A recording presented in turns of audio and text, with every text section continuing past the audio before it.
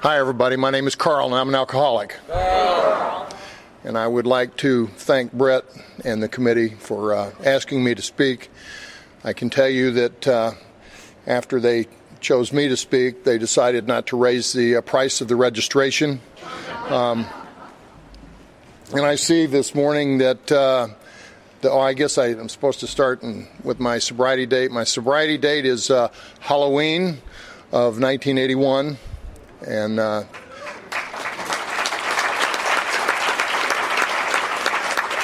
that is due to the grace of God in this program of Alcoholics Anonymous.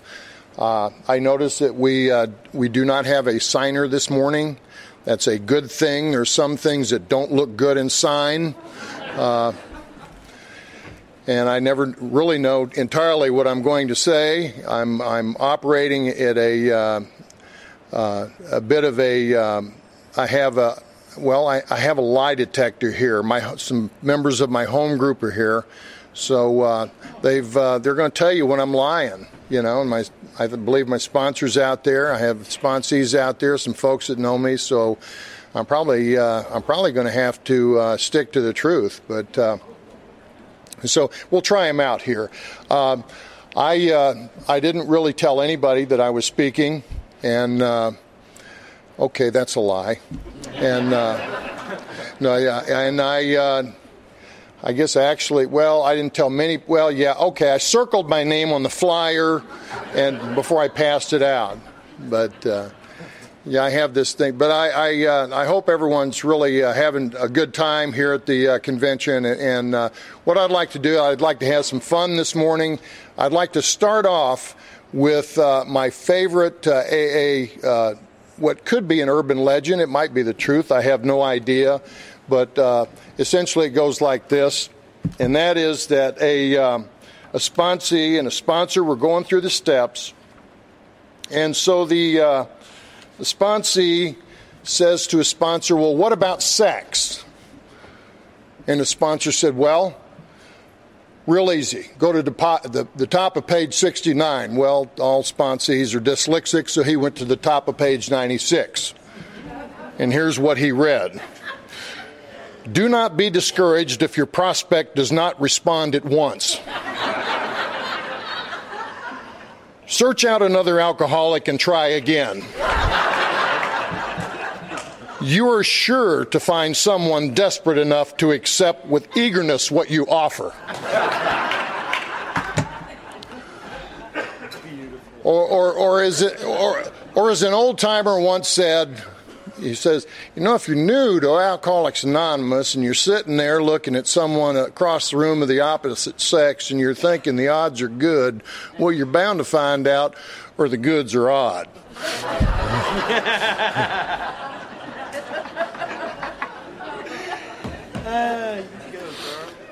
Okay, that's the comedy portion of it. I was a late bloomer. I was raised in a loving family. My mother and father drank, but neither one of them drank to excess. My father liked to have a beer after he played golf, and I probably would have taken up drinking earlier in my life, except for one thing. When I got to high school, I was preparing to. They had to give me a bunch of shots, and I was just terrified of shots. I did this weird thing. I'd pass out, so this doctor told me I had to get all these shots before I could go to high school, he said, but if you lay down, it'll be okay. You probably won't pass out if that happens. So I did that, and I walked out into the waiting room, and I passed out and went into convulsions. And so they took me to a medical center, and they did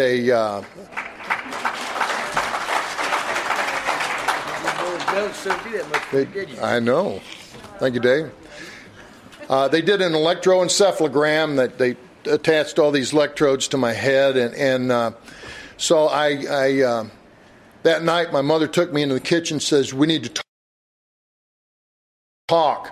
Says, there's something you got to know. And I said, okay. So we're sitting there, and she says, you have epilepsy. And like I said, alcoholics, short attention span, ADD, and certainly this one. And it really distressed me because what I thought she said was that I had leprosy.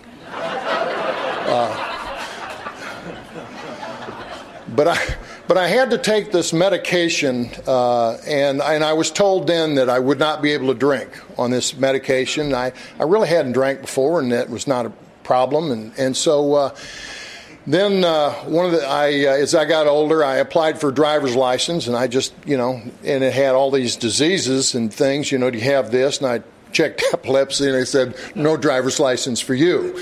So essentially, what happened is my father, he never really believed I had it, and he sent me to this fella, and this fella says, this neurologist, and they did a bunch of tests, and essentially found out that I did not have epilepsy. And so I had my first drink in my senior year in high school, and we went to a party. We had some relatives in St. Louis that had done quite well, and they had like 200 people over their house every year for Christmas, and they had a place down south and made their own wine and all this stuff. And my grandmother said, well, let's let Carl have a glass of wine. I think Carl should have a glass of wine. And so I drank that wine, and that wine tasted like three things to me. It tasted like more. It tasted like more now. And it tasted like me. It's finally all about me. And so I asked my brother, who was 5 years younger, I said, well, I want you to go in there and put some of that other hard liquor in the wine, because I knew that this, as much as it was doing, it wasn't doing enough.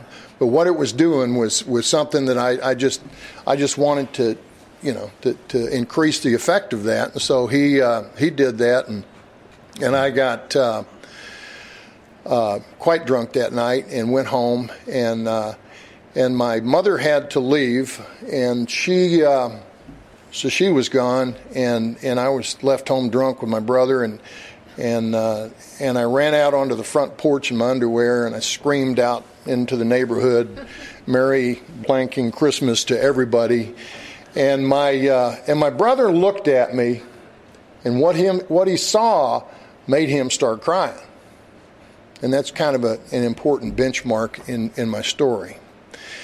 And after that, it was off to the races. I mean, it was get as much alcohol, any kind of alcohol, wherever I could get it. We tried everything from robbing my mother's liquor cabinet to these little bottles of Tips they had, which were 60% alcohol. We'd try to any way we could to get alcohol. We did that, and then after I graduated from high school, I went down to Amarillo, Texas, to live with my father and go and start a junior college. And my stepmother made the next recommendation, which was, well, why don't you join one of those fraternities? Why don't you try to join one of those fraternities? And so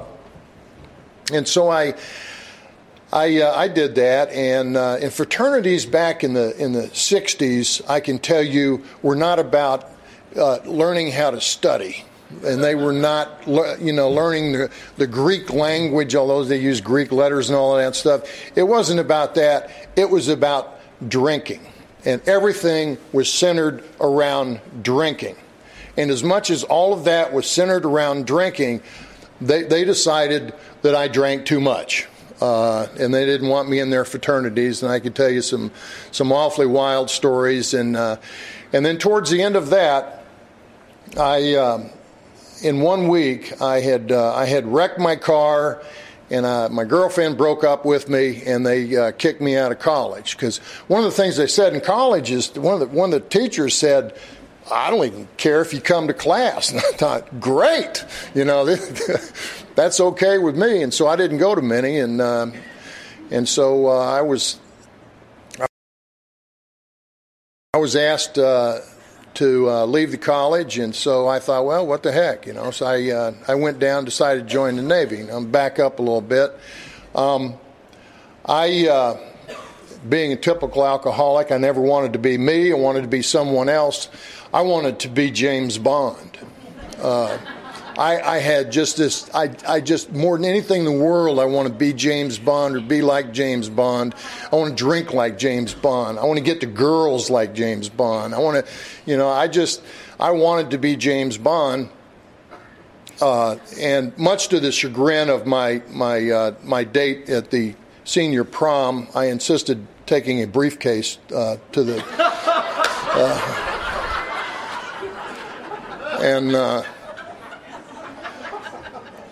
So I went into, I signed up in the Navy and because I wanted to go into UDT, and that's what they call the SEAL team now.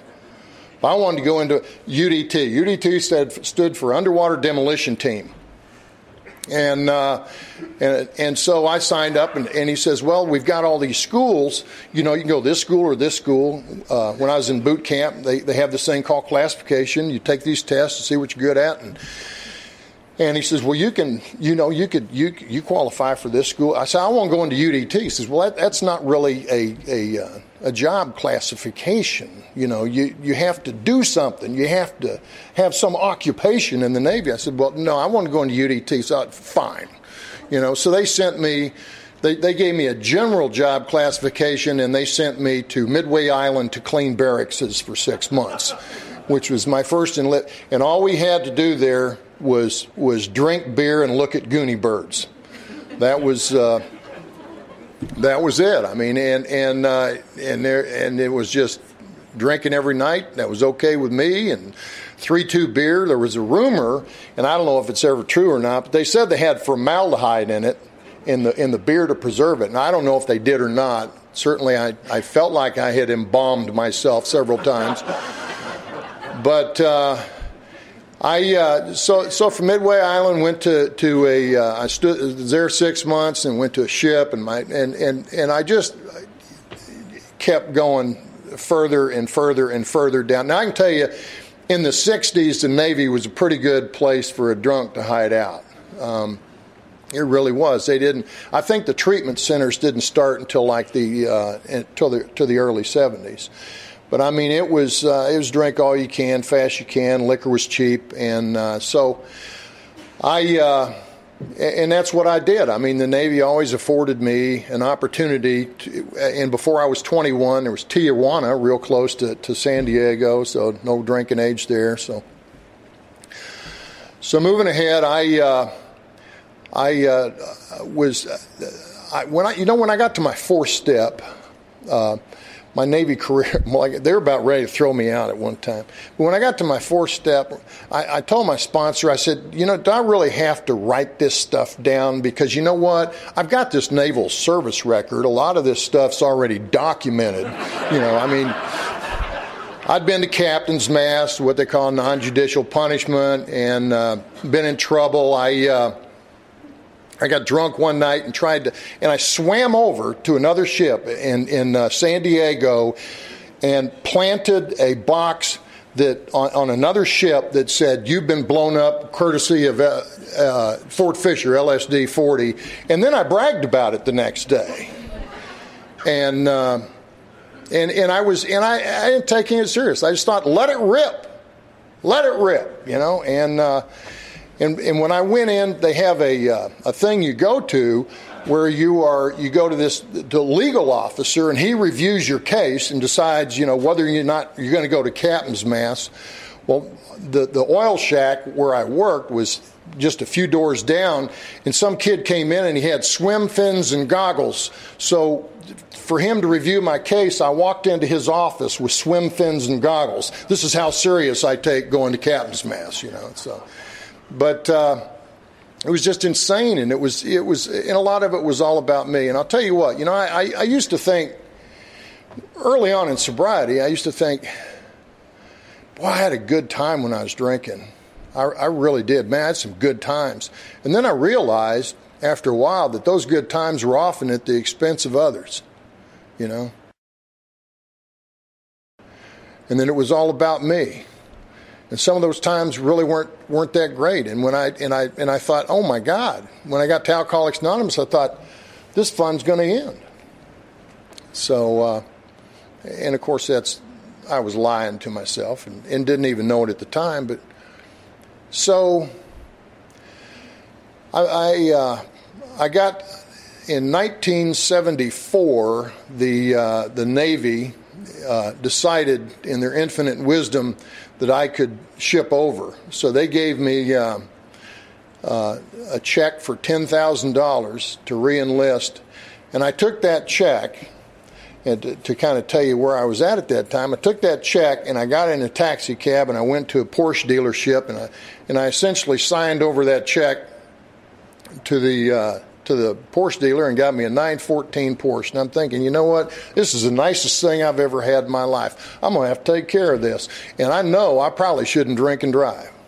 That's going to be my rule. I'm not going to drink and drive in this car. Not going to happen.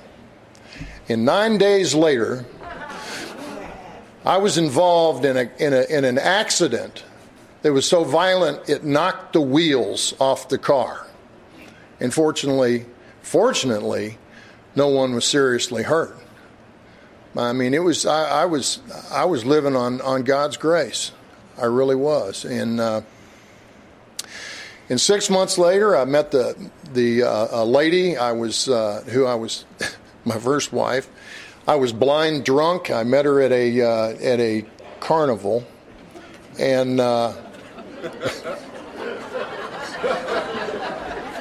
yeah. And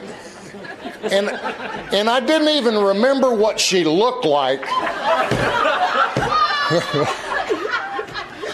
but I wanted to meet her again. And so, 3 months later we were married, and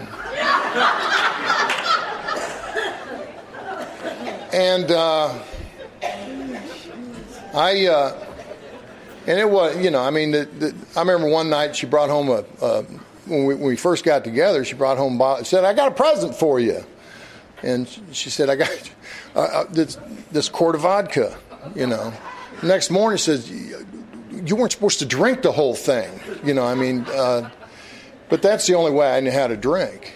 It was just let it rip. It seemed like I always sought oblivion when I drank, People talk often about that magic plateau that you got to maybe your first time you got drunk or something. It was like always 100 miles an hour going past it. And I'm probably very lucky. I had a lot of guardian angels in my drinking career. I did. A lot of people saved my life. And here's what they did to save my life. They just turned my chin to the side so I didn't aspirate on my own vomit. That's what they did. And I didn't even know. I would drink myself that helpless. I was a blackout drinker. I woke up one time in a blackout on the streets of Hong Kong at 7 o'clock in the morning, encircled by a bunch of pissed off Australians.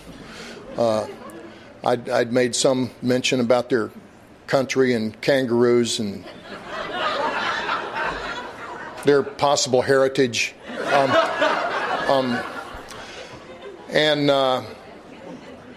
none of that stuff bothered me. Till the very end, none of that stuff bothered me. So I'd married this lady, and one night in the thralls of passion, I decided, I told her that I would like for her to get pregnant. And so the next day, she said, did you really mean that? And I'm a liar and cheat when I'm drinking. And I said, yeah, I meant it. And so we did. She got pregnant. And I knew it was a lie. And so I went overseas and on a cruise, and my daughter was born when I was 6 months. When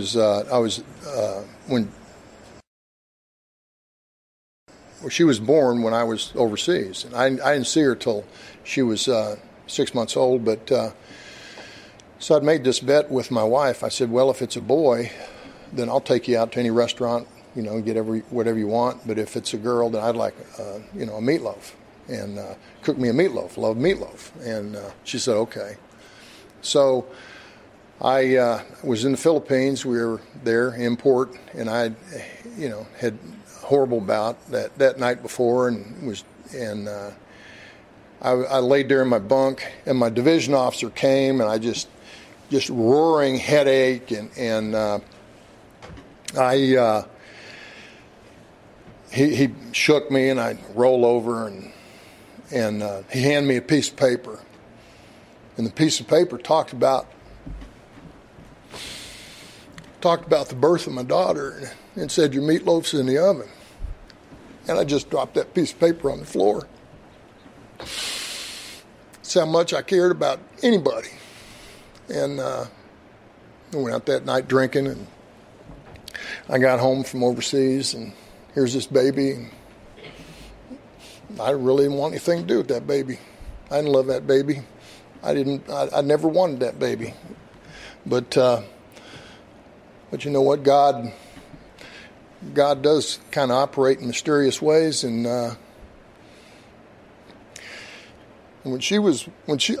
never forget the time that I fell in love with her.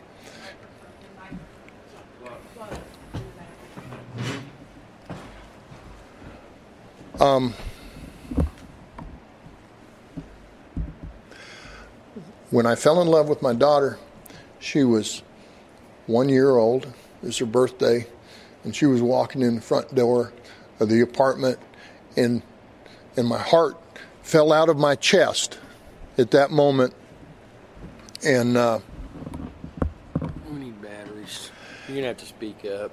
And I fell in love with her, and I gave my heart over to this child. But I had not stopped drinking. But the Navy had always provided me an opportunity to leave town, and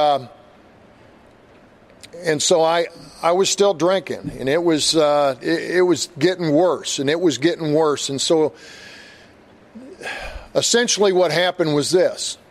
I'd made this promise that this was one promise. This was the promise. This was the line I would never cross. My daughter will never see me drunk. That ain't going to happen. Then Halloween, 1981, we went over to a neighbor's for a Halloween party. And I took a bottle of scotch over there, and I went through that, really quick, and then started getting into other folks' alcohol. Then I woke up the next morning, and I was in their guest room, and the situation was not that different. The situation, I just thrown up all over everything. It was a horror story, and I felt like someone had driven a railroad spike through one of my temples. And I got up, and I walked home. And I walked through the house, and I sat on the back porch. And my daughter, she was 5, fixing to turn 6, and she walked out on the back porch, and she looked at me, and what she looked at made her start crying. And I knew in that instant that I was a slave to alcohol. There was no promise I could ever keep. None whatsoever.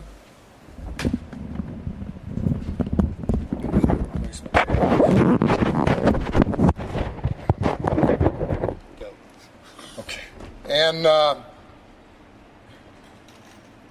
so I went to the bedroom, and I sat on the edge of the bed, and I just started crying, big old crocodile tears. Shoulders were heaving, and I didn't know what I was going to do.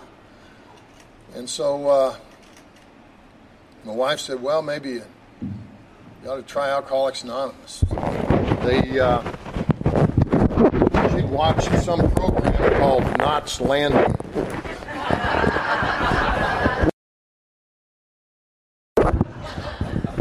So it's not just wearing winds that get us here, So, and some fellow on that went to Alcoholics Anonymous, so maybe I should. And I walked into my first Alcoholics Anonymous meeting, and I had no idea what was going to happen, what they were going to do. Maybe some psychodrama, something. And so I walked in, and not really hearing anything, not knowing what's going on, and I thought, well, maybe somebody will come over. I stood there for a minute, and I thought, well, somebody come over here and talk to me or do something or tell me what's going on. And so what happened was two elderly ladies walked over and said, hey, Bub, could you help set up some tables? And so I did that, and so they had this young girl. She was probably early 20s, and she read How It Works, and I thought, wow, she can really write, man,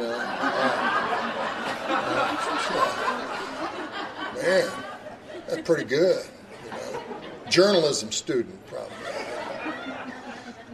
And I didn't, but a very important thing happened after my first Alcoholics Anonymous meeting. Here's what happened.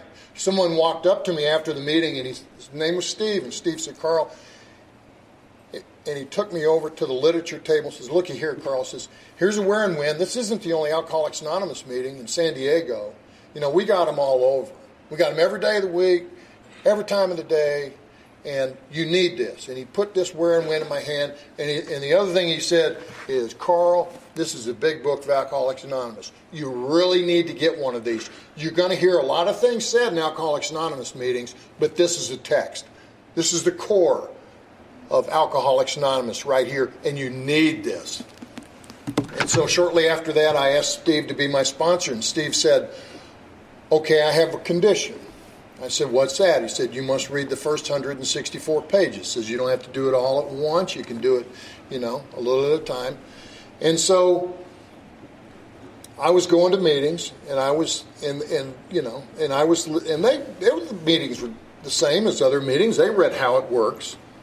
But how it works. Get to the good part. Let's share. Carl share. And so I wouldn't listen to How It Works. Well, when I got to chapter 5 and read How It Works, I called up Steve and said, Steve, these 12 steps, this isn't going to happen. This step 5, this step 9, I can't do that. And Steve, Carl is one syllable, and he would make it 2. Carl. Let's look at the step with the 1 in front of it. And that's how my journey through the steps began. But unfortunately, Steve was going through a divorce, and he started going to other meetings, and so I quit going to so many meetings, and I quit regulating which meetings I went to with the wearing wind, and I started regulating which meetings I went to with a TV guide. Hill Street Blues? No, I ain't going to that meeting. Taxi? No, I ain't going to that meeting. And it got bad. And it got worse. And I was miserable. And so a very important thing happened. Someone saved my life in Alcoholics Anonymous. And here's how they saved my life. They told me the truth.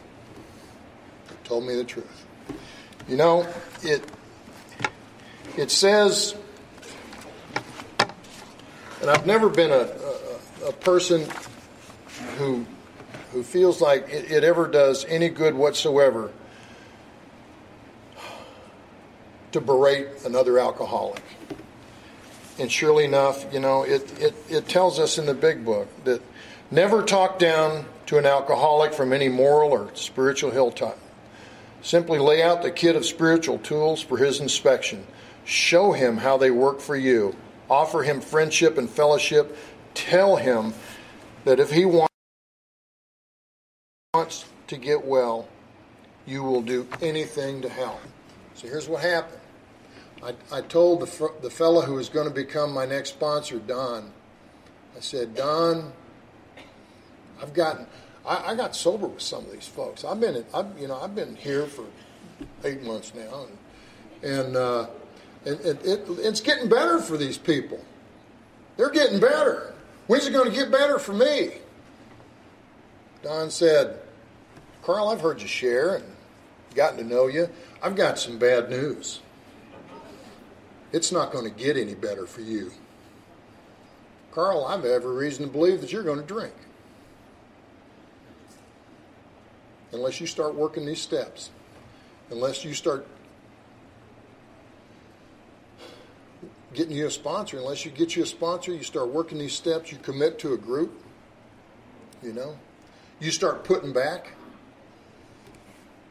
And so Don and I started working the steps together, and I'd like to tell you that it was a breeze that I went through them, but I resisted the steps. An interesting thing. One of the things that I've read through all of the stories in the Big Book of Alcoholics Anonymous is that most of the folks make direct reference of how they have struggled with that third step.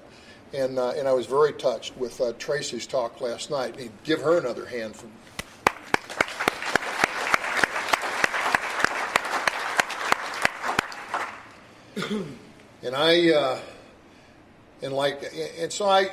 The first step, okay. Second step, as my friend Katie says, it wasn't came to believe at first. At first it was came to suspect. Some of these people are getting better, and they're leading decent lives and walking with dignity and sanity in their life. And so then I came to believe. That a power greater than myself could restore me to sanity. And so then I hit I was raised in the Baptist church in Amarillo, Texas.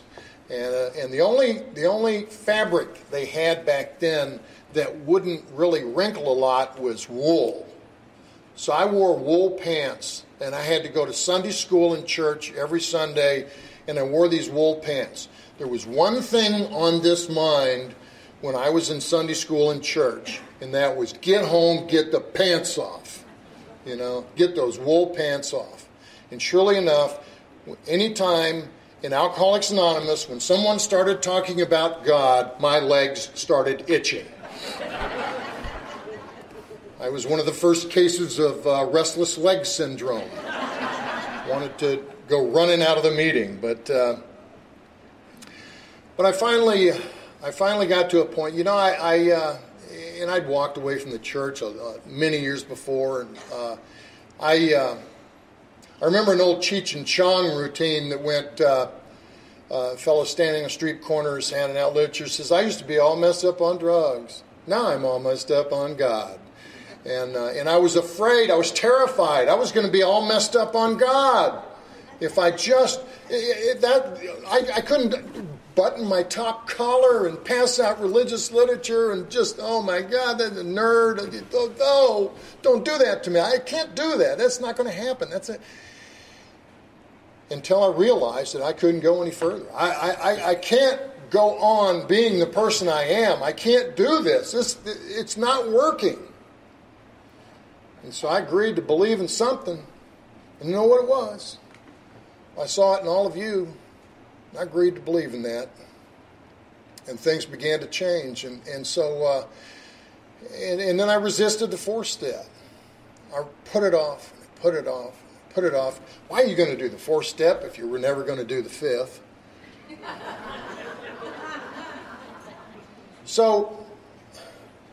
But something happened. By working the steps, one by one, they just kind of enable us to go forward. And what happened was, and I think this is a gift of God, as I understand Him, and that is, God put someone on the other side of a table in a big boy restaurant in Poway, California, across from me, and I knew after this fella had shared with me that I had somebody I could do my fifth step with. So I might as well get started on the fourth. And so, but although, to talk about my mindset at that time was I thought, how am I ever going to get through this? How am I ever going to get through this? So I put it off long enough. The first line in my fourth step was, I don't know if this is a fourth step in Alcoholics Anonymous or a suicide note. And I can tell you, you don't have to wait that long to do your fourth step. And so after I did my fourth, I couldn't wait to do my fifth. Really, it's like, let's do this. And I recently heard someone share in an Alcoholics Anonymous meeting that there's really no time frame for working the steps. But I had a pretty savvy sponsor because he knows about that. He knew about that sixth step, and he knew about Carl. He knew about Carl's ego. Because after I did it says in the big book of Alcoholics Anonymous, after about an hour, we examine these first 5 propositions. We're going to build this arch, walk through a free man. He knew about this. And that's what he had me do. And that was good. That was good for Carl, and I'll tell you why. Because at that point, after my fifth step, Carl's ego was smashed. And I was prime. And I was ready. I look at that sixth step of Alcoholics Anonymous. We're entirely ready to have God remove all these defects of character. And I almost think sometimes, should that have a question mark after it? Are we? Are we ready? And the book tells us about making that examination of the first 5 steps and how we work them. And I think too of the sixth step is an important checkpoint in the steps. I think of those rides they have at Disneyland, that they have those characters. You have to be this high to go on this ride. You have to have worked the first 5 steps appropriately to move on. And so we looked at that. And I asked God to remove my defects of character. And I am like so many others. That 8th step, took that 4th step and made that 8th step. And it's, that one we can't do. That one amend we absolutely can't do. And I had one. It was a big one. My brother-in-law wanted me to get into an insurance scam with him, and he was going to blackmail me to my wife as to something I had done overseas, and I hated him. And I told him if I ever saw him again, I'd kill him. And they lived 3 blocks away. And here's my part. Here's my part. Before that, my wife and his wife, who were sisters, and our children used to get together for birthdays and Thanksgiving and Christmas and all those wonderful occasions. And because of Carl, we didn't do that anymore. No, they're not coming to this house, and I'm not going to theirs. And because of the blackness in my heart, I used to think a long time ago, you can take a resentment, you can compartmentalize it over here, and it'll never affect the rest of your life, your sobriety. That's not true. It's like cancer. It's a cancer. A resentment is a cancer. It invades every part of your life, your serenity, your relationships. And that one did. And I remember sitting in meetings saying, yeah, you don't have an issue with anybody except this, brother-in-law and what he did. And I would justify it. And people would sit there calmly and probably rolling their eyes. And finally, I said in a meeting, but if I saw that guy, if I saw him on the highway and he'd been in a car wreck and he's hurt, I'd stop and help him. And Don told me the truth. In a meeting, he said, "No, you wouldn't." I knew he's right. And so, like I said, they lived 3 blocks away. And I needed to make this amends. I needed to go over and clean up my part. And so it took me 20 minutes to drive over there, 3 blocks, because I was shivering like a chihuahua trying to pass a peach seed. You want to talk about fear? I've been in hurricanes when I was in the Navy, hurricanes in North China Tennessee. You know, when it was bad. It was bad. And, you know, wondered if this ship's going to make it through. Not really that afraid. Not really afraid. But at that moment, standing in that man's driveway, as I was making amends to him, I was terrified. That's fear. That's the fear they talk about in Alcoholics Anonymous. And I was afraid. And I got a little less afraid. And I got a little less afraid. And I got a little less afraid as that stuff just poured off of me. And it was great. And then our families could be together again. His part didn't matter. Did not matter. It was my part. My part. And so, I guess we often hear that, you know, it's about sponsoring someone into service. I'll skip ahead because we're getting close here. Sponsoring, it's important to sponsor someone in service, and I agree with that. But I will tell you this, if you haven't been in service, you haven't been to Disneyland yet. You really haven't. I mean, it's incredible. And it's done so much for me. When I volunteered for the Missouri State Convention Committee, I have made and have lifelong friends, you know, from all over the state of Missouri. You know, I call them and I see them, and they make me smile, and I just love them to death. You know, I love all of you. As a result of this program, some wonderful things have happened in my life. I told you they're about ready to throw me out of the Navy. In 1991, I retired from the United States Navy as a Master Chief Petty Officer.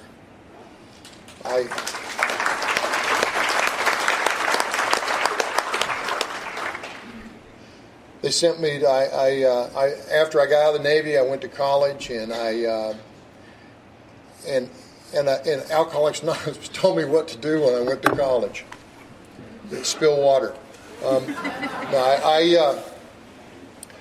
I read what they gave me. I did what they told me. And I'm no smarter than any person in this room, and I graduated with honors. Just by doing the deal. Just by doing what they said. Just following these simple instructions. And I guess some really wonderful things. You know, one event I want to talk about is Don, my sponsor, who I went through the steps with. He gave me a tool. He gave me a tool to go through the steps. Because like I said, I resisted the steps. And at one time, Don, he turned to me and he said, "Carl, you really need to be careful not to argue for your limitations."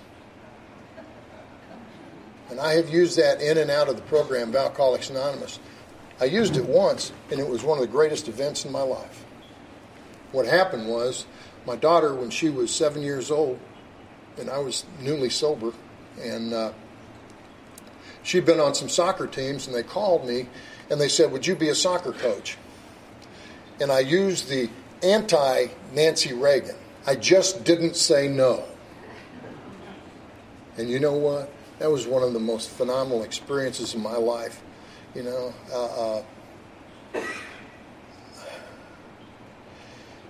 and I am humbled.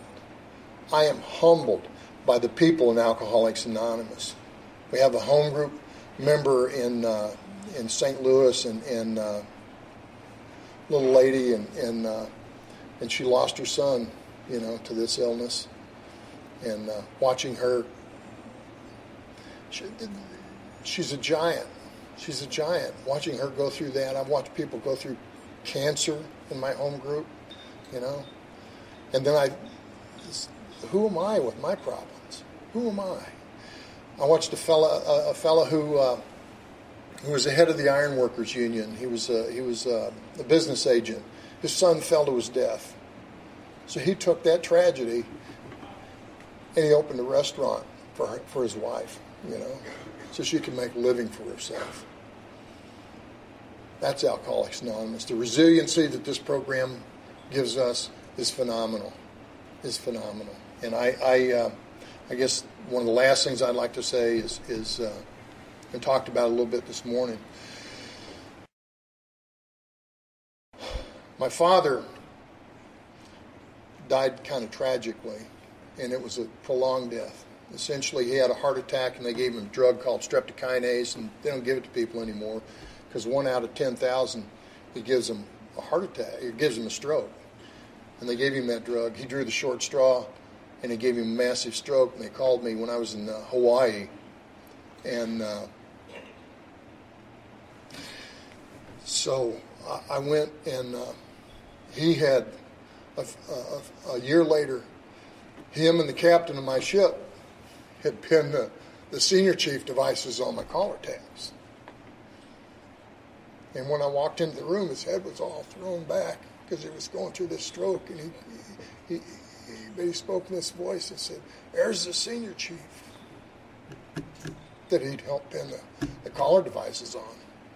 There's the senior chief." So, this program gave me that. And then they operated on him, and they took out a lot of his brain, and he lost the last 20 years of his life. And so I couldn't feel sorry for myself, see, because I have a half-brother who was 16 when this happened, and he never spoke his name again as long as he lived, which is 2 years. And so I had to be there for Chris, and this program gave me that. This program gave me that, And and when he died, I got to fold that American flag in my uniform and hand it to his mother and say, "Thank you for your son's service. Thank you for your son's service." So,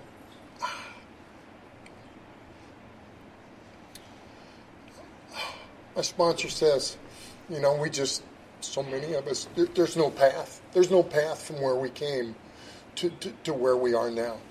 There's no, how do you do that? Well, I saw a sign, this is not approved literature, in a Jimmy John's restaurant.